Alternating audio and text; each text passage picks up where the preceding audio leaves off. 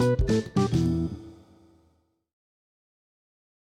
and welcome to our first podcast for Glass Half Empty. I'm joined by two really good friends, Jamie Green and Daniel Eggleston. How are we today, boys? I'm very good, Jazzy. How are you? Yeah, I'm all right. I'm all right. I'm good. I'm good. Thank you for inviting me on. Excited for whatever lies ahead. For our 12 fans that I've heard before, Daniel has been on before. He was on the football one about a year and a half ago. I'm a repeat guest. Yeah, Jamie's a rookie, so we'll try and be gentle with him. Yes, please. So basically, Formula One podcast. We've not done one before, but I thought there's so much going on just now. We might as well have a little chat, see how we all feel. For all the listeners, obviously, championship just ended last week. Lewis Hamilton won comfortably. That everyone knew was going to happen after week 3. I think was it over by 100 points or something? He ended up winning the championship. Yeah. And then we had a few first-time winners. We've had a horrific crash. The season's kind of provided a bit of everything, really. For quite a boring season, there's been bits of excitement. So what do you think, Jamie? For you, like, what's your general takes of the season as a whole? Yeah, it was good. I did enjoy it. It felt really surreal, the championship kicking off in July at Austria. It just had a really weird and bizarre start, and at one point we didn't even know if it was going to take place at all. But I did enjoy it. I mean, it was Lewis Hamilton absolute domination. But I enjoyed it. I thought the midfield battle was really good, as always, to be honest. In the hybrid era, it has been, very good in the midfield. But yeah, I did enjoy it. It was good to see some new winners. But yeah, overall, it was good. I can't say it was my favourite season in the world, but yeah, it was okay. Daniel, what about you? How did you find it all? Yeah, I mean, like Jamie said, just having the season at all was a miracle in a way, being able to travel across the world, get to so many places with the current restrictions in place. I think, and in a way, with Formula One, you don't really notice the lack of fans as much as you do with football and rugby and other sports. I thought it was a nice way just to switch off for a couple of hours on a Sunday afternoon and forget about everything that was going on. In terms of the season itself, yeah, I mean, Hamilton walked it, and I think we knew from the third or fourth round the way the season was going to go. Apart from the last round in Abu Dhabi, where Red Bull seemed to have the edge on them, you'd have to say that Mercedes would have won every single race on pure pace if it wasn't either for their own mistakes in races like Monza and the second Bahrain race, or just tyre management, which seemed to be an issue for them. But yeah, I think, it was nice to see so much variety. It was nice that the season was a bit different. I liked the fact that we went to all of these different tracks that we hadn't really been to before. Because I think for the last few years, it's been very formulaic. You kind of know, you start off in Australia, you work your way to the same circuits and finish in the same place. So I really liked the fact that it was all mixed up. I liked that we went to Mugello and to Portimao, to new places, to kind of old school tracks. Yeah, I mean, that's one of the things that I was going to say is that, like, as like fans of like all of us have been watching Formula One for a while. Me not so much as you guys, but like we remember like when races were in those kind of tracks, and like when you see all the graphic when they put up like previous winners, and the last winner was like 2002 and it was Michael Schumacher or something. Like that it's just that nostalgic feeling. Like even though the cars now are probably not very suitable for those tracks, it was just really nice to see like a variety of different tracks. And I mean, some of them I think could replace some of the shit show we have just now on the circuit. I mean, we were talking off air, like I don't know, Jamie, you probably agree or not, but Abu Dhabi's all like Spain and Hungary, Monaco. Like Monaco obviously is never going to go away, but as a race, it's so boring. Like it's such a dull outing.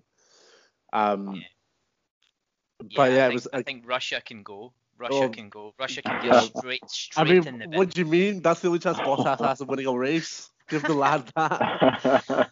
Nah, I'm sorry. We've been there quite a lot. No, it just hasn't worked. Touching on the tracks again, see, for me, the Italian triple header, the 3 races in Italy, were just incredible. Seeing the cars around Imola and Mugello, to me, was, I should have said that as one of the highlights of my season. Yeah. It was incredible. Loved it. Yeah, I could imagine that like Imola, especially for me, like it was just so nice seeing the cars going in there. I wasn't too sure about Portimao though. I feel like I don't know. I think it's too.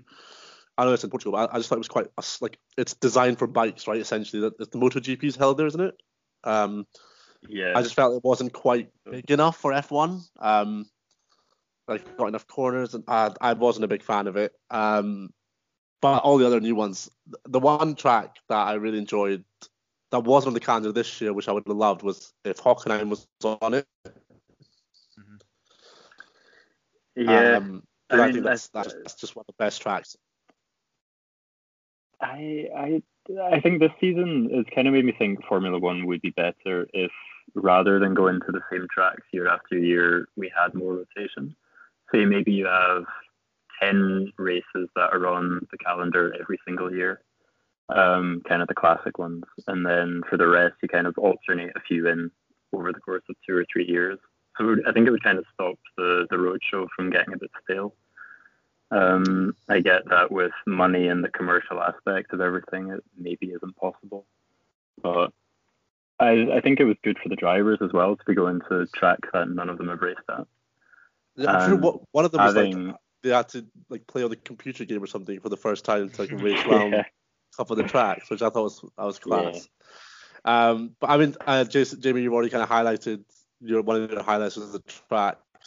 Mm-hmm. Anything that's like anything that's impressed for the season? It could be drivers, teams, it could be anything. What's impressed you and what's disappointed you? Okay, so I mean, Lewis Hamilton was just incredible, to be honest. I know Jazzy has very strong views on this, to say the least. But I just think he has matured and become just the complete driver. I think in years gone by, you could quite easily find faults and flaws in Hamilton's driving. I struggle to see any now. I just think he's become such a complete driver. So incredibly impressed with Hamilton. Were you impressed by when he pumped off Albon on the first race? No, listen, these things happen, Jazzy, okay? Yeah. These things happen. Like, I'm not a Lewis Hamilton fanboy. Okay? He's basically cost Albon his career now. So. No, listen, I'm not a Lewis Hamilton fanboy at all. I just think you can't. Any true Formula One fan, I'm sorry, Jazzy, but you can't say anything bad about him on track. I think he's just outstanding. I was really, really impressed with Hulkenberg, i.e. Hulkenback. I thought he did really good subbing in for Perez. I know Paul di Resta did something similar for Williams a few years ago, and he did very well too, but I thought Hulkenberg did particularly well. And I was also really impressed with McLaren. The midfield battle was really tight, and I think Sainz and Norris did a really good job, and I feel like they've won that really tough battle, and I think next year I hope that they can kind of do it again. I think there's it's not felt as there's something wrong with McLaren not being at the front of the grid somehow. I've been impressed with McLaren, so I would say that's the 3 things I wrote down. I've got lots more too, including Pierre Gasly, but those were the 3 that jumped out at me. And like, what disappointed you? Like, my biggest disappointment in block capital letters in red pen is Ferrari. Just a cataclysmic decline in performance, and we all know the reasons why. But just shocking, really. And obviously that had an impact on Alfa Romeo and Haas to a certain degree, although you would expect them to be at the towards the back anyway, but they've just been shockingly bad. Valtteri Bottas, such a disappointment. I'm sorry, I want to like Bottas, but I just wanted him to put in more of a fight to Hamilton. I wanted to see, Hamilton versus Rosberg again. I thought Valtteri was at that level, but unfortunately, I just don't think he is. He's had enough chances now, and he's not.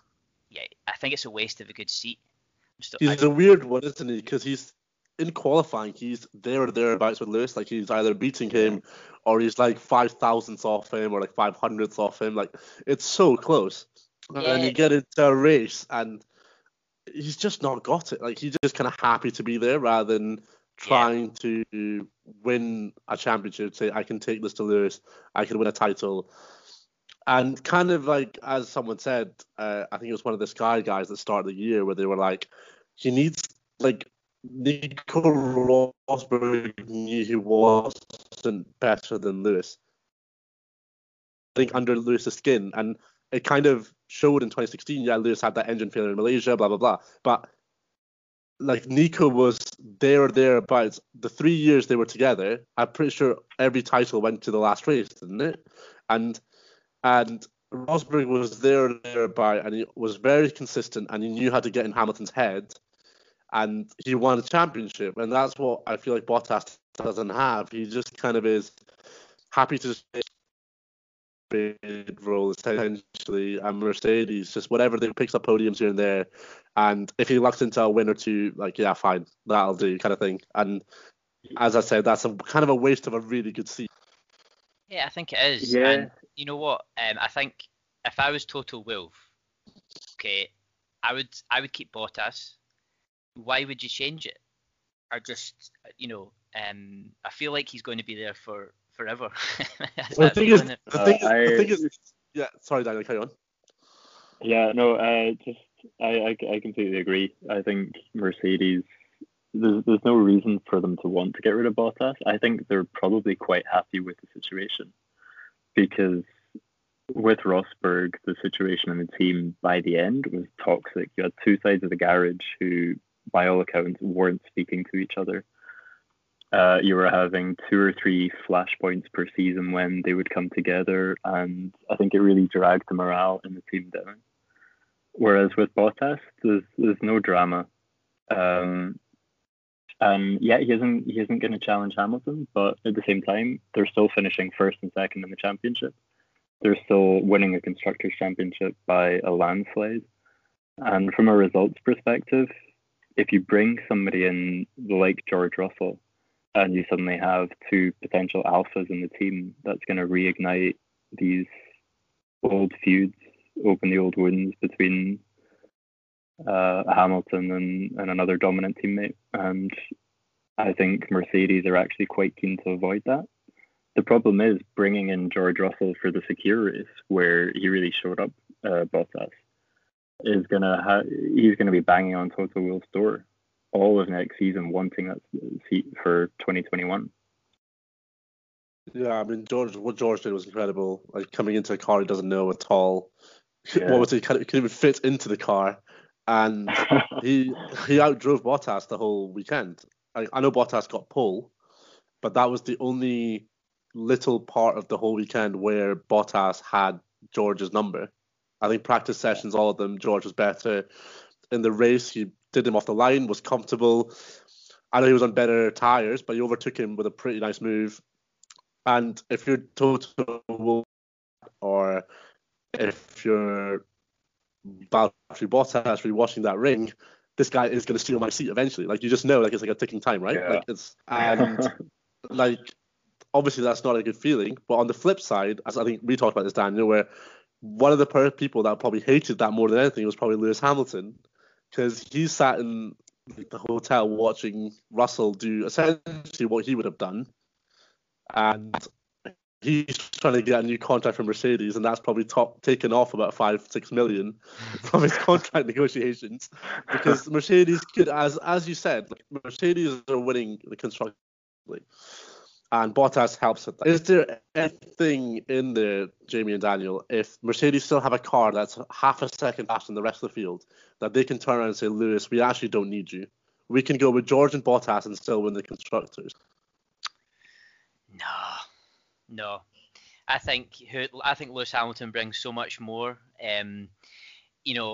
Listen, there's no guarantees that someone else comes in there and performs, close to Hamilton's level. I mean, yes, Russell did probably largely outperform Valtteri Bottas, but why would they get rid of their best driver? I mean, it's not like they're no. I'm not saying get rid of him. I'm saying if like the contract negotiations, Lewis is asking for too much and stuff, could they use that as a sort of a bargaining power where they can go, you know what, Lewis, take this, or we are happy to go with our young driver for the future, and we'll probably still win the constructors championship.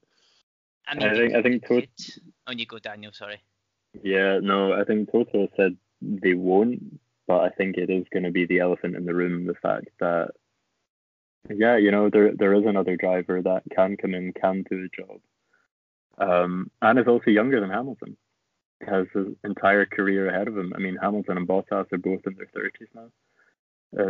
Mercedes are going to need to build for the future at some point. So yeah, I mean, one thing I want to ask you both before we kind of move on is, do you think if Ferrari had kept up the pace from 17 and 18 into 19 and 20 without the dodgy engine stuff and were potentially faster than Mercedes' title, do you think Valtteri Bottas would still have the Mercedes seat next year? Ooh. That's a great question, Jazzy. I love that. No. And if it's no, who do you think would come in? Do you think they'd go out for a Max Verstappen, or do you think they'd go for George Russell, or do you think they'd go for two big men to try and win the constructors again, or would they go with the young British driver that they've got in the Williams seat? I think it would be Russell. I feel like Toto is, perhaps to a fault, very loyal to his drivers. I think that's one of the reasons why they've kept on to Valtteri for next season. I don't see them going for Max Verstappen, as much as I'm sure Max's head would be turned by it. But I think Toto was very clear that Russell is the future for them. But yeah, it was a good question. That wasn't where I thought it was going to go. That's the thing. Has Bottas literally kept his seat because the Mercedes is so much faster than everyone else, essentially? I mean, he's literally won the same amount of races as Max Verstappen since 2017. And that stat is shocking considering the cars they've been in. Yeah. I don't know. I mean, if we rewind the clock a couple of years, everyone was super impressed with Valtteri Bottas. We all thought, okay, he's the next kind of younger driver coming through. I was at the Belgian Grand Prix 2014. I was sitting at Puyong on the fast left-hander, and Bottas was just incredibly. He just looked incredibly confident. You could tell the difference between him and Massa, and but it just hasn't really worked out. I don't know if maybe over time, the Mercedes car is just completely tailored to Lewis Hamilton and his driving style. That could be a reason for it. But that is a really good question. Would they put their faith in George Russell? The reason they would be getting rid of Bottas to bring in Russell is because Bottas wasn't performing, but it would be that would be very risky, I would suggest. Would they want to bring in more of a known quantity, maybe like a Daniel Ricciardo or a Sergio Perez or something? Fernando Alonso, bring him and Hamilton back together. It worked well last time.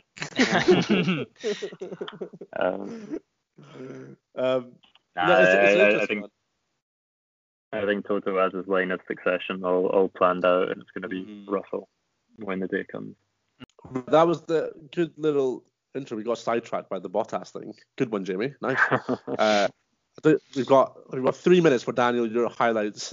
Who impressed 3 minutes you and for my highlights. No, who impressed you and disappointed you? And then we need to go on to this quick fire quiz where I put you up against each other. Yeah, I mean, I also had Nico Hulkenberg, so I'm going to scratch him off because we covered that. And also George Russell. I mean, it would be easy to go for the Hamiltons, the Verstappens. But I think even before Sakir, this was Russell's breakthrough season. I think he had a lot of publicity over the off season with the esports stuff he was doing when he was racing against Lando Norris and Charles Leclerc. And I think actually winning that bizarrely seemed to give him this confidence and momentum that I think he carried into the season. His performances in qualifying were outstanding all year, and yeah, I feel like there wasn't a lot of talk about George Russell at the end of last season. I think he had a solid debut year, but I think he started at the same time as Lando, and I think Lando was getting a lot of the publicity and a lot of the attention. So I think Russell this year really kind of, he's pushed himself into contention for a top seat, and everybody's watching him now. I'm also going to say that I was impressed with AlphaTauri, because I think they really emerged as a solid midfield team, and they've kind of taken a step out of Red Bull's shadow, I feel. If you go back to 2013, 2014, if either of the Red Bull drivers got within a second of a Toro Rosso, they were jumping out the way and letting them pass. Whereas this year, I think AlphaTauri really seems to have emerged as more of an independent team.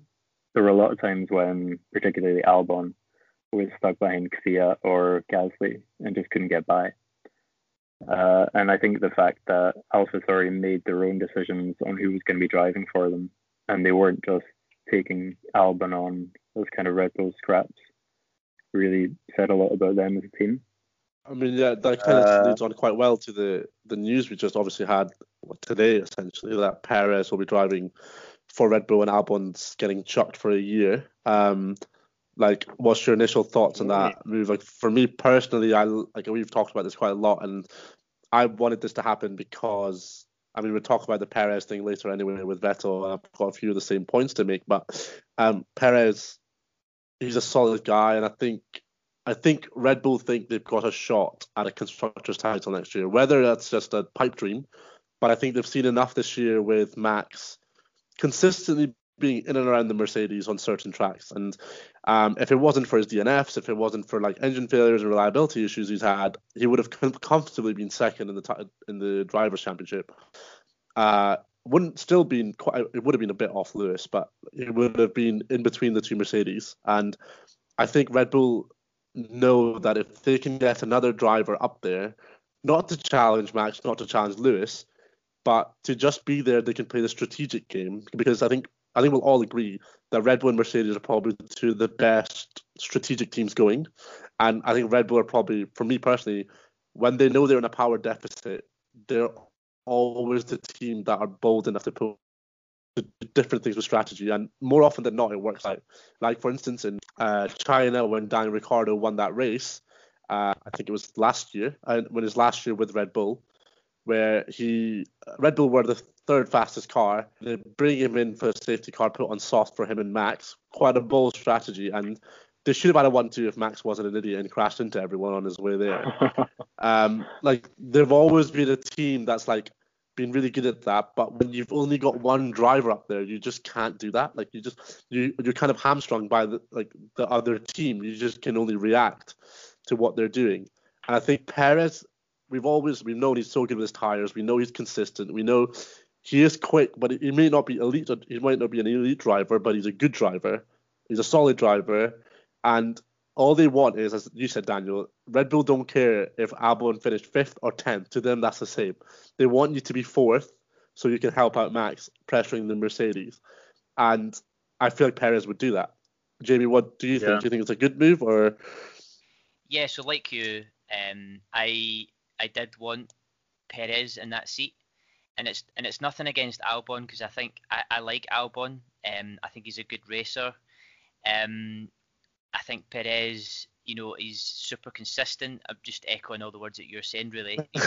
Whenever there's a sniff of a podium or a good result, he's always there. So yeah, I am really pleased with the decision. I can't help but feel, though, that Red Bull mistreat their second driver. Look what Pierre Gasly's doing in AlphaTauri, okay? He's doing fantastically well. You know, the story between Gasly and Albon is eerily similar, and you know, I just can't believe that Gasly and Albon are so far behind Verstappen. Now, don't get me wrong, I think Verstappen is fantastic and he's going to be a multiple world champion, like no doubt about it. But they need to nurture their second driver. You know, they need to give them the same opportunity. I think it's clear that they haven't been doing that for a number of years now, with the potential exception of when you had Ricciardo and Verstappen together. There was a period of time where, you know, they probably were treated similarly until Verstappen emerged as, you know, the next Sebastian Vettel. But yeah, all in all, I'm very pleased with the decision. What about you? I'm assuming you're the same. I know you were kind of on the fence when we were kind of talking about this. I think it's the right move for them to do for the reasons we've discussed. I think you know what you're going to get with Perez. He's going to be somebody who's consistently top 5, top 4, and who's going to create problems for Mercedes. We saw in Abu Dhabi when Albon was within 5-6 seconds of the Mercedes for most of the race. He was stopping them from going on to an alternative strategy, maybe putting Hamilton onto the softs and kind of pushing a bit more to put pressure on Verstappen. And I think that's what Red Bull needs.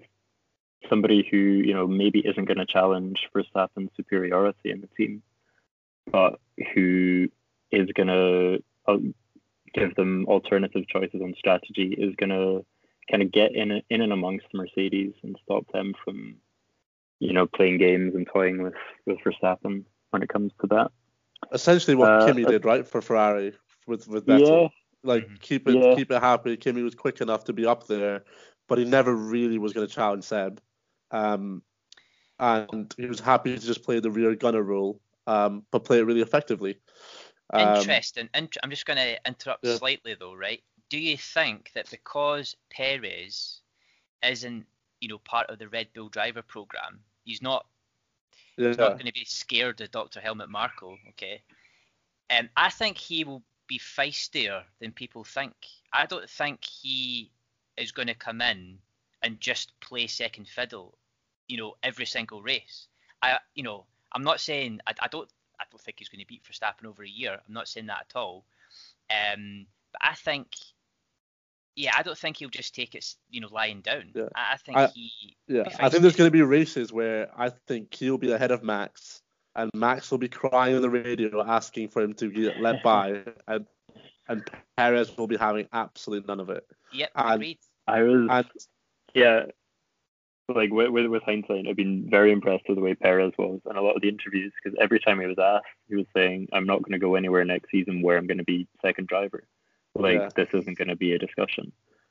And at times I was, watching these interviews and I was like, "What are you saying? Just go to Red Bull, just play the number 2 driver." And I guess to his credit, he does genuinely, he's going there to win. He's going there to be competitive. Just quickly before we finish off the segment, do you think Albon is done for Red Bull? Because I know people are saying that he's the reserve driver and he can come back in 2022 and all that kind of stuff. But I mean, Sergio Perez is 30. It's not like he's like 37, got 1 year left in him.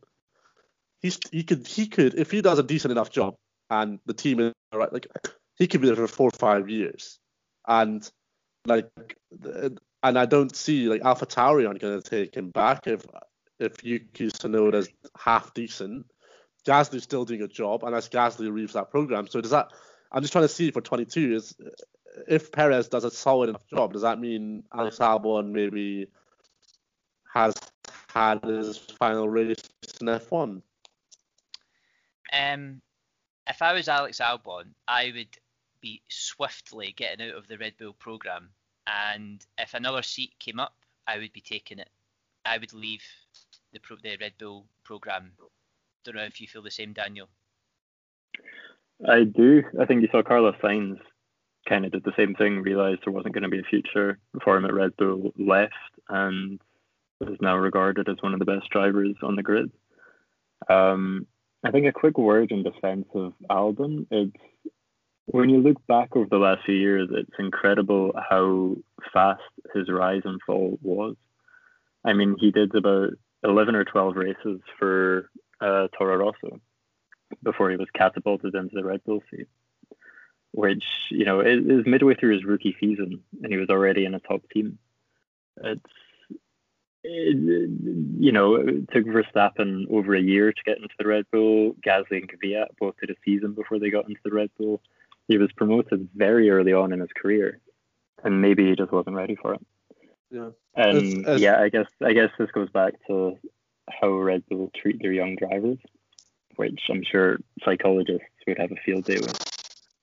That was really good, boys. So let's move on to the main part of this, the debate section. So before the show, I kind of gave you both a topic to argue for, and then we'll kind of have a go at you for what you've said. So, Jamie, you've got a minute or two to try and convince us why Sebastian Vettel is worthy of the Racing Point seat over Sergio Perez. So, on you go, mate.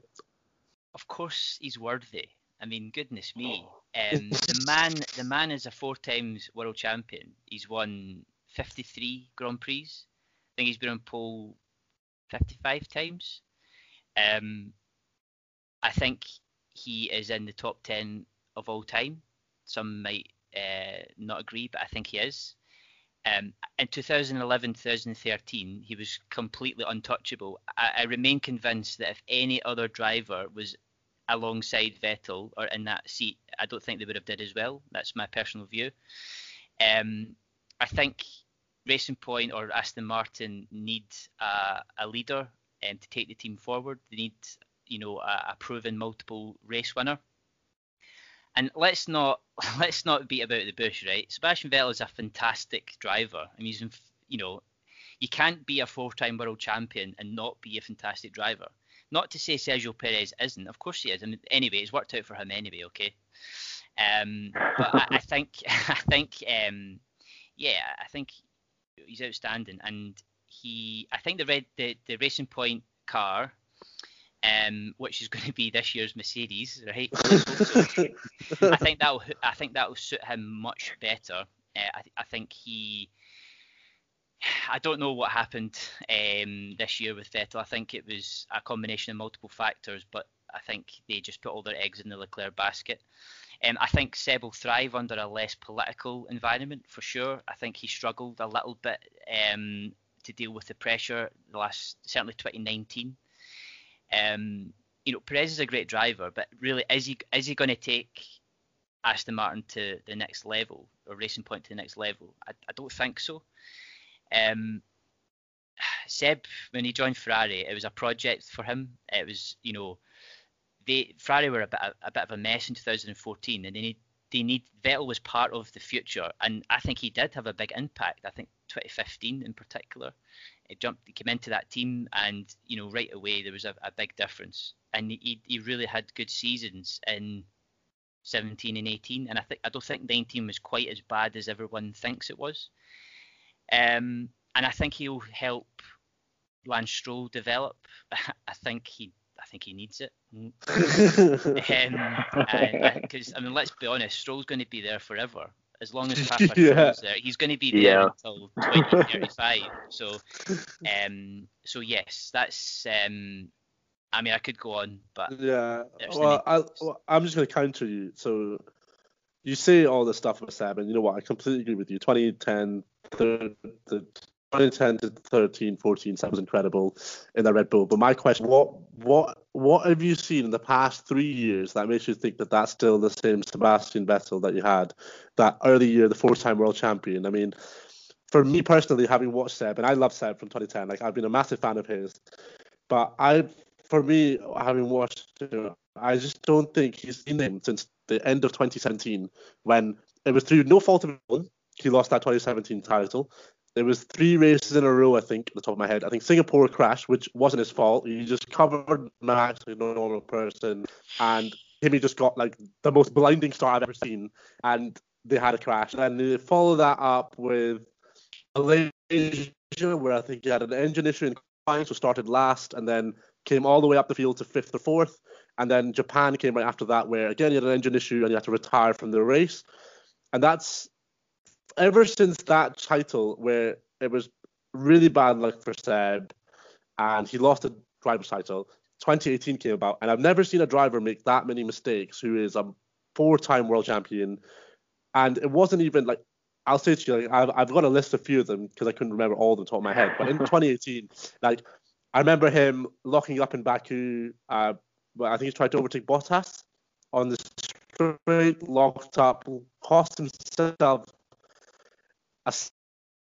had the horrible crash in Germany when he was comfortably winning the race, where he just binned it for no reason. Again, Bottas he crashed into in France. He had a crash in Max in Japan. He had multiple spins. Like, that wasn't a man. You know what I mean? Like, it's not. I feel like something changed from those 3 races in 2017 to Seb. I don't know what it was, but he just did not come back in 2018 as the same guy, and he's just not been the same since. Like 2019, he was okay. Yeah, he had a couple of really good races. The Ferrari was illegally class, so it helped a lot. But even then, I think it was 2019 Bahrain where I remember him and Lewis going wheel to wheel round after second straight, that right hand, and Seb just spun it, and like no contact, nothing, just wheel to wheel action with Lewis, and he just spun it, and it was just like, it's just happened so much since then. And I mean, this year he's just been obliterated by Leclerc. Like, it's not even been a competition. And my point is just the stats from 2010, 2010 to 2014, most recent Sebastian Vettel stuff. And if you just put up the stuff you've seen and don't say Sebastian Vettel and say that was Romain Grosjean, we'd all be here laughing our heads off. So my point is it still the same guy? Like, that's where my argument comes from. Is Perez is consistent. He's won races. He's doing a job. He's probably outperformed Seb on race pace in the past couple of years. He's won a race. He could have had 3 podiums in a row at the end of the season if it wasn't for a mechanical failure. Is it really an upgrade, Daniel? Any input? Yeah, I think if I can just follow on from where you left off, actually. Lee Mackenzie, the reporter for Channel 4, she posted on Instagram this interview she did with Seb back in 2016. I think it was in Canada when Seb was joking about seagulls. Missing the seagulls. And he looked like someone who was young and who was full of energy and who was, had this cheeky smile that he did when he was winning with Red Bull between 2010 and 2013. And he just does not seem to be the same person now. Over the summer, I think Mark Webber made a quote where he said, Sebastian Vettel is someone who will debut early, will win early, and will retire early. And when he said that, I could completely see it. I could see Seb just walking away at the end of the season because I don't think he has anything more to prove. He's, as you said, Jamie, he's won 52 races, had 55 poles, won 4 world championships. I don't think he has the same drive and the same motivation to get back to that level again. So I was really surprised that he actually joined Racing Point because I thought he would just walk away. I don't think anything we've seen in the last 2-3 seasons would suggest that he has the potential to be a race winner again. Should he be a mentor to Stroll? Maybe. But is that why Stroll's already spinning on his own, right? He doesn't need Seb. So I just want to paint the picture of how much of a Seb fan I am, right? I just want you to fully understand this, okay? So I'm in my office up the stairs, okay? And beside me, I have a full-sized cardboard cutout of Sebastian Vettel, right? No, listen, I'll be the first to admit that he's had he hasn't performed. He hasn't, the levels that he's performed at, and I don't know. I think Germany 2018 was the cut-off, Jazzy. You think it's earlier than that, but I think it's Germany 2018. It's been hard for me to watch, right? It's been really hard for me to watch his struggles. Something happened, right? I agree with you entirely, Daniel, about watching interviews in 2016 and in comparison to the last couple of years. Something has happened. When he joined the team, right, it was Sergio Marchionne, right? It was Arrivabene, and it was James Allison, right? That has completely changed, and there just isn't the atmosphere just feels toxic every race, every weekend. It just doesn't feel like a good place to be.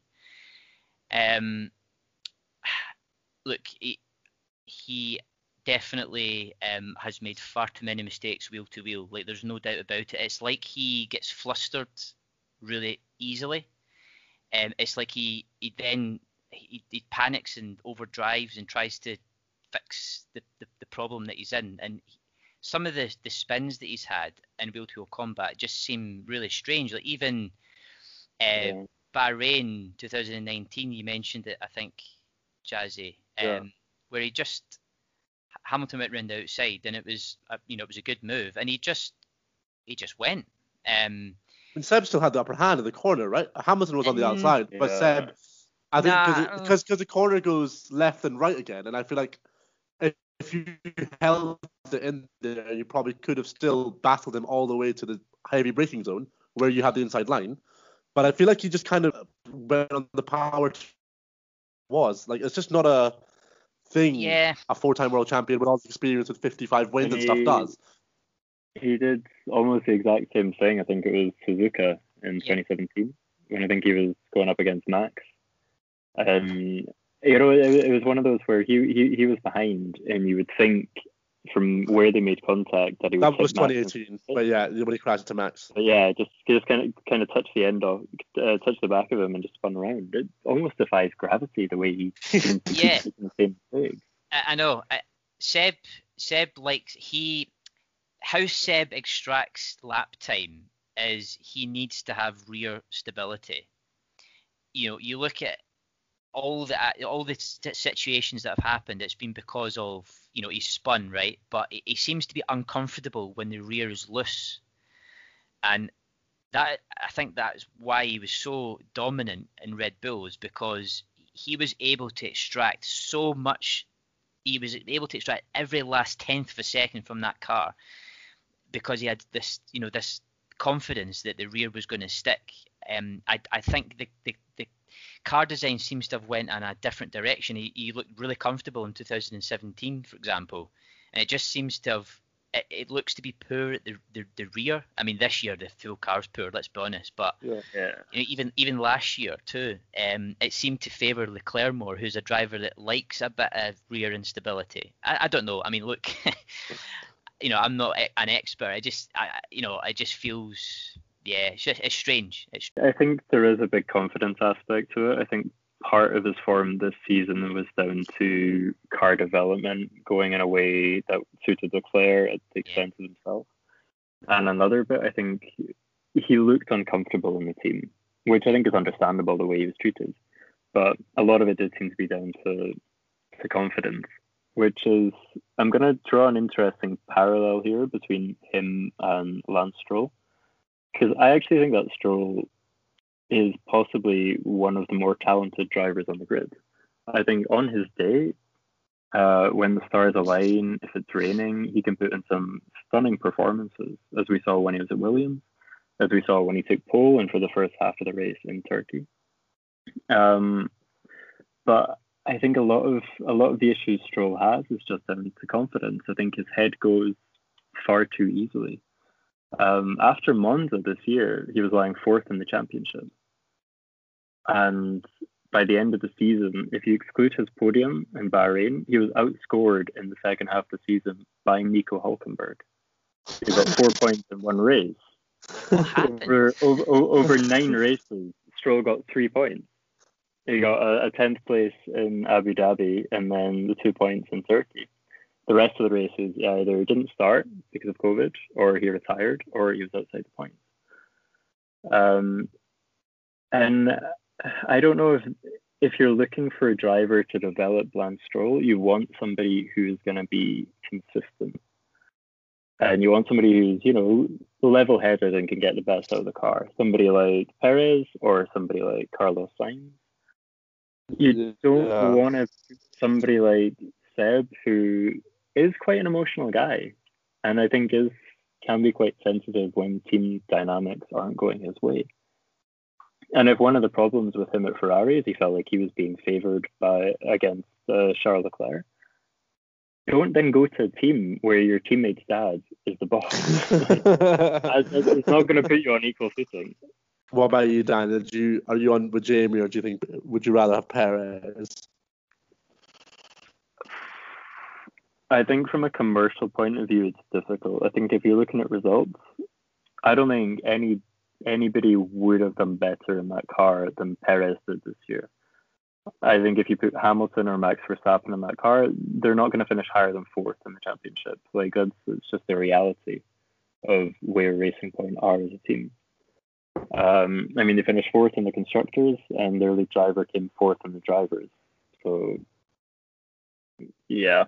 From a commercial point of view, I kind of get the allure of having a 4-time world champion in the car, but I feel like Seb has peaked. I don't feel like Seb is going to get better from where he is now.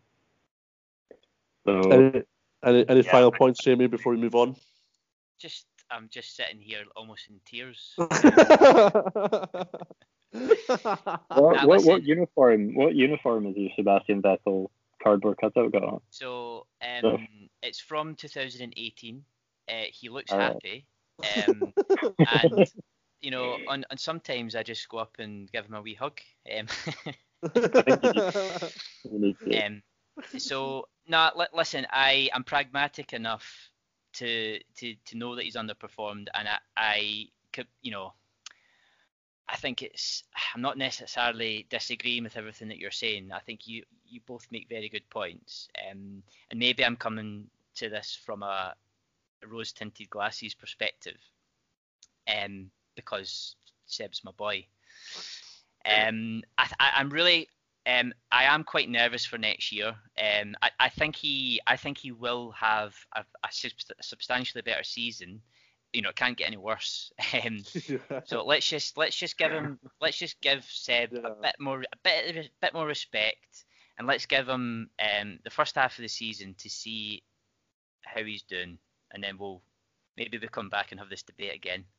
One thing I'll say before we move on to the next one, Jamie, do you think if Seb has a solid-ish season, I think he'll be at Racing Point for the next 2-3 years with the new regs coming? And do you think he'd be like a title contender, and that he's got a long-term plan of, I want to be here for 3-4 years to try and win a title again? Or do you think in his head it's just, they've offered me a seat, I can maybe be competitive, but as Daniel said, maybe his heart's not really in it anymore, he's done everything and he's just kind of there doing a Kimi Räikkönen kind of thing? No, I think he's intrigued by the Aston Martin project, and I think he sees it as, I don't want to say clutching at straws, but I think he sees it as a potential project that could bring him success. Mm-hmm. And following the rule change, you never know, right? Yep. It could bring him more success. Yep. Do I think he's got a long-term plan? I don't think so. I think he's just going to see how it goes the next couple of years, and you know, if he wins the odd podium, gets the odd podium, maybe might sneak a victory. You never know. I think he'll be quite happy, and he might bow out at the end of 2022 or the end of this contract, but we'll see. Yeah. What about you, Daniel? Do you think it's a kind of a see how it goes thing, or do you think Seb's kind of going new regs? I saw what happened last time the regs changed with Red Bull, how it happened with Mercedes. You just don't know what team's going to come out on top. Position yourself, and as you said, you never know. You could be driving a car that's a second faster than everyone else. I mean, I don't know about you guys, but I'm really excited for the new changes in 2022. Yeah, you look at the current grid. You could easily imagine any one of the top 5 or 6 teams competing. I don't think it's going to be. They've all got really good drivers, as well. I look at the driver lineup, and you go through them all, and they've all got at least one elite driver in there, I'd say, or like someone with experience of winning titles. So if somehow the field is within half a second of each other, you could have a case like 2012 again, where we could get race winners. You could get the guy that wins the championship. I think Seb won in 2012, but Red Bull only won 35% of the races, like a third of the races. To perspective, Mercedes have won 80% of the races since 2014. Like that's what you want to see. Is like the 2012. Yeah. It could happen. So the next debate, Daniel, tell me why you're against my boy Fernando and why you think he should not be coming back to F1. Fernando. Okay, I have two main arguments here as to why I don't think he should come back. The first one is that I don't think it's in Alonso's interest for him to come back. And the second one is I don't think it's in Renault's interest for him to come back. So, if we focus on Fernando, he said he would only come back if he was competitive and if he was fighting for wins and titles. And Renault, Alpine, call them what you will, I don't see them making this jump up in the next couple of years. Definitely not next season. But I also don't think in 2022. I don't think they have the team behind the scenes, and I don't think they have the resources there to be pushing Red Bull, Mercedes, whoever else could be there in 2022. I think it's going to lower his reputation because it's just going to make him appear more normal. You look at when Michael Schumacher came back in 2010. He left 3-4 years before on the top of his game, fighting for the World Championship to the very last round of the season. And then he came back and drove for Mercedes, and he just looked ordinary. He was fighting at the back, scrapping over 11th or 12th place every week. And I think for a lot of people, it just kind of destroyed the myth a little bit. It's difficult to think of too many drivers who have made a successful comeback to F1. I mean, if you go back through history, you can look at people like Niki Lauda, but by and large, and also the age that Alonso is at, I don't see him sticking around for 3 or 4 years and making this big push where he can claim championships. And if he was going to risk his reputation on a return, then it should have been to a top team. But I don't think that any of the top teams really want him, which kind of brings me on to the second point, which is that he's quite a toxic guy. He's bad for morale in the team. He left Ferrari under a cloud. The first time he left McLaren, it was under a cloud. The second time he left McLaren, he basically destroyed the relationship between McLaren and Honda. And if you're Renault, if you've currently got somebody like Daniel Ricciardo in the team who gets on with everybody, is cheery, is optimistic, is uplifting, and you replace him with somebody like Fernando Alonso, who, if the rumors are to be believed, is forcing the team to go in on New Year's Day to work rather than taking a holiday over the Christmas period. It's going to be tough. It's a huge shift in dynamic. You probably couldn't have two drivers who are more different. And Renault have invested a lot in their young driver program. People like Christian Lundgaard in F2, Guan Yu Zhou. They've got Oscar Piastri. They've got a good few drivers who are coming through. And you would think if they wanted, competitive French drivers, there are people like Pierre Gasly, who's probably going to be available from 2022. For the long run and for stability, I think it would be better to go for them than to go for somebody like Alonso, who could very well explode midway through the season and drag the team down with them if he doesn't think they're at his level. I have a lot of time for Alonso. He is undoubtedly, in my eyes, one of the top 10 drivers in the history of the sport. But yeah, I could easily see this ending in disaster the same way his move to McLaren ended in disaster as well. I mean, I'll let you have a crack at him first, Jamie, and then I'll put my bit in. I know this is a debate, Jazzy, right? But I'm supposed to rebuttal this. No, you can agree. You can 100% agree. Jasmine will take you up if you don't worry. It's my boy Alonso. I'm coming at you. No. No, go for it, Jamie. You don't have to disagree with him. You can agree with him. So I largely agree with Daniel on everything. He places number 6 in my all-time list of drivers. He is, a fantastic driver.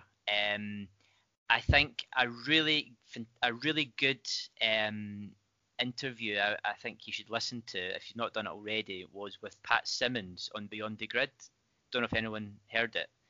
And he basically the full premise behind the podcast was talking about Alonso, and Pat Simmons was sharing, his experience of working with Alonso, and similarly with Schumacher, they were drawing comparisons, and Ayrton Senna as well. And the thing that Pat Simmons brought up time and time again was, his inability to, be in a team and not cause some sort of controversy and create a toxic atmosphere.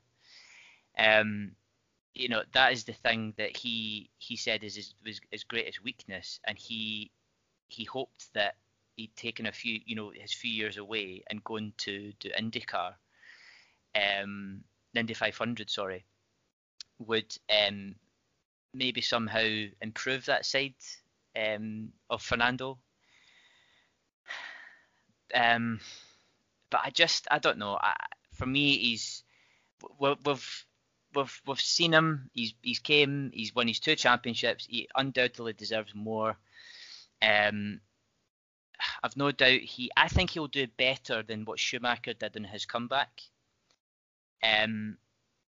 But yeah, I struggle to see the true motivation. I know he said multiple times that he wants to come back to a winning car or whatever, but maybe he just missed competing in Formula One, and I don't know. I think personally, you both are completely right. Like, he's obviously he's kind of fallen out with people wherever he's gone. But the thing I draw conclusions, like the thing that gets me slightly excited to see Fernando back, and yes, he's like 39 now. He's obviously no young anymore. But the last time we saw him in a car that was remotely competitive, right? It wasn't even the best. Was in Ferrari, and when he was challenging Seb, and the things he did in that car, it was just incredible. Like I still remember, was it the start was it Canada, one of the years where he just, from the second row, Canada's not even the biggest straight, and he managed to launch off the start, get into first. Starts were amazing, his race pace, and he just knew how to draw like pace out of the car. And I feel like he just never had that again. Like, since he moved to McLaren, they were the Williams that are now, right? They were just awful. Like, he was nowhere near even challenging for anything, never mind. So we just have no idea what Fernando was anymore. And I know you're saying, Daniel, that, like, what's the point? He's just going to ruin his reputation. I mean, his reputation was non-existent again, wasn't it, right? People just remember him at McLaren second stint, where he was fighting for 14th place and having a go with Honda for making the shittest engine in history and stuff like that. Like GP2 engines. Yeah, exactly. Like, when they're just like, what I've seen from Renault this year, and they've been very good in some races. They've developed their car well. Daniel Ricciardo's had blistering performances. I think he's got a shot at, I knew you say with Seb, I think he's got a shot at winning a race. Just, he is old, right? And I'll ask you guys this. Do you think this is just a one-year thing? Do you think he'll be there for the reg changes? Because he is 39. He's going to be 40 when the reg changes happen. Like, Formula One is not a sport for the oldies, let's be honest. Like, it's so demanding on the body physically. Is he here for a year only, or do you think he's got a couple of years in him? Because if it's a couple of years, then I understand the move from Fernando. He's seen the development. He's, again, kind of similar to Seb, where he's gone. Reg changes. Maybe I guess if it is just for this year, I kind of understand where you guys are coming from. Like what's the point? Like, you're just getting for 4th place, or maybe 5th if Ferrari have got their act together. Like, what are you going to actually achieve by coming back? I think he'll be here for 2022. I think he said this is a 2-year project, and he wants next year to kind of get used to the team and then to be fighting more competitively after we have the rule changes. But well, I'll put it this way: like, if Because as I said, we've not seen him in a competitive car in so long. We have no idea what he's like now. Yeah. Do you guys think, what percentage of chance do you give him to be top 3 in the driver standings in 2022 if you think the Renault is up there with the other big constructors? I know that's a big if. So No. I don't think so. Maybe it's hard. It's hard to tell. I mean, well, next year will tell us, right? Next year will tell us what he is actually like, because the Renault isn't dog shit like the McLaren was. Like it is. I think, yeah. One thing that makes me feel uncomfortable about all of this when it comes to Alonso is I get the feeling he's gone to Renault and he feels like he's bigger than the team. Yeah. The way he was in the garage in Abu Dhabi, kind of, there in the background making his presence felt. This isn't somewhere like Ferrari or Mercedes or Red Bull where he can go in and he wouldn't be able to get his way. This is a team that he knows is going to listen to him and is going to look up to him. And I don't know if that is the best thing for Renault. But you said that, but it could also be a good thing, right? Like, you bring up this guy who was the last time you won did they win the constructors? I can't remember if they did, but we won the driver's title for the last driver titles you won. The last time Renault were dominant, it was this guy, and you put him up there. You say it might have a negative effect. Yeah, I mean, I know he's a toxic guy. Like the way it ended in McLaren, the first time round in the Ferrari, but it could also surely inspire people, right? You could go, wow, this is a guy that took us to the heights last time, and sort of like there's nothing to say like, oh, maybe it gives the team a lift. Like, oh, I'm working for, no disrespect to Daniel Ricciardo and like a lovely bloke, but surely some people will go, shit, it's Fernando Alonso, 2-time world champion in our car, blah, blah, blah. Then Dan Ricciardo, lovely guy, funny Aussie guy, but he's won like 10 races in his career. Does that make sense? Like, am I just chatting shit? Yeah. Again, it's going to be one of the interesting stories going forward, I think. Yeah. It's going to be entertaining having Alonso. One way or the other, it's going to be entertaining. Yeah, one way or the other. It'll be entertaining. I mean, certainly on social media, the general consensus seems to be that, most people don't really want him back. Mm-hmm. And I agree entirely when you see the pictures of Alonso in the garage in Abu Dhabi. It just looked incredibly uncomfortable. I hope Ocon smashes him next year, to be honest.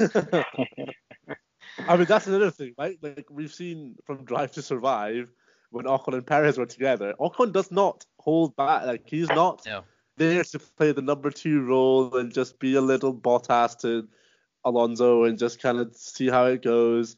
Like, he was the rookie-ish driver against Perez, a seasoned veteran, and he was having absolutely none of it. Like, he came across as a bit of a prick at times, but he was there fighting him wheel to wheel, and I just don't. I kind of agree with you guys that. Like, I just don't see how that's going to end well, because Ocon is not going to lay off Fernando. Like, there's just no. Like, that's just not how he rolls, right? And I think it depends what kind of Ocon you get, though.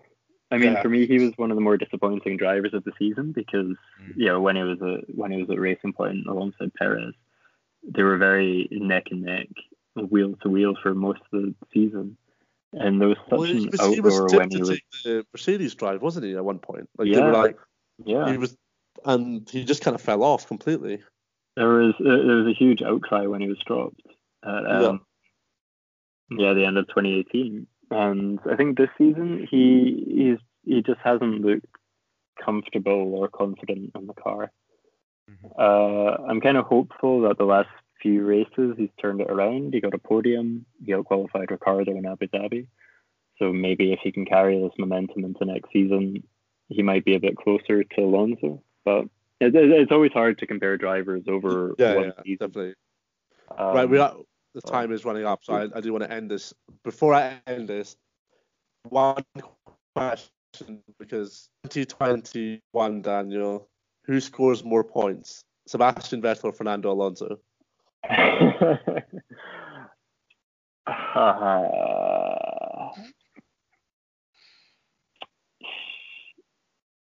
I'm going to go with Vettel. Oh, that one hurts. That did hurt. Fair enough. But I think it's going to be close. I think it'll be close. And before we go, do we just think it's going to be another Merc domination, or do you boys think Red Bull have a shot? Merc domination. Yeah. Yeah. I think they've taken the foot off the gas the last 3 or 4 races, and I just can't see. Everyone will get excited about, this will be what everyone will talk about for next season. Everyone will talk about, Red Bull, Verstappen. Yeah, exactly. And then historically don't really start the seasons particularly well. No, so they never do. I think we'll rock up in Australia as we always do. We'll be getting up at 4 o'clock in the morning, and it'll be Hamilton, Bottas, and Verstappen, or Hamilton, Verstappen, and Bottas. Yeah. Well, it is going to be an interesting one, boys. I have to say, it's been a pleasure talking to you both about this. And Jamie, I have one last question. I will hope. I know we're dragging on a bit. Yeah. But you mentioned that Alonso was 6 in your all-time list. Yep. So I'm going to ask, who are your top 5? Senna, Schumacher, Fangio, Hamilton, Jim Clark, in that order. All right. Interesting. Daniel, do you want to say your top 5 while we're on it? Always in a state of flux. I'm going to say Fangio, Clark, Hamilton, Senna, and Jackie Stewart. I'll go with that. Oh, very interesting. Stewart over Schumacher. Senna. It's tight. Yeah. Very interesting. Well, yeah, boys, again, pleasure, and hopefully get your boys on before the start of the next season, and we can all talk about how class Ferrari are and testing as they always are. And then there'll be shit in the season as always. But yeah, it has been a pleasure, and that is the end of the F1 podcast. And I think next week we are talking about football. Thank you everyone for listening.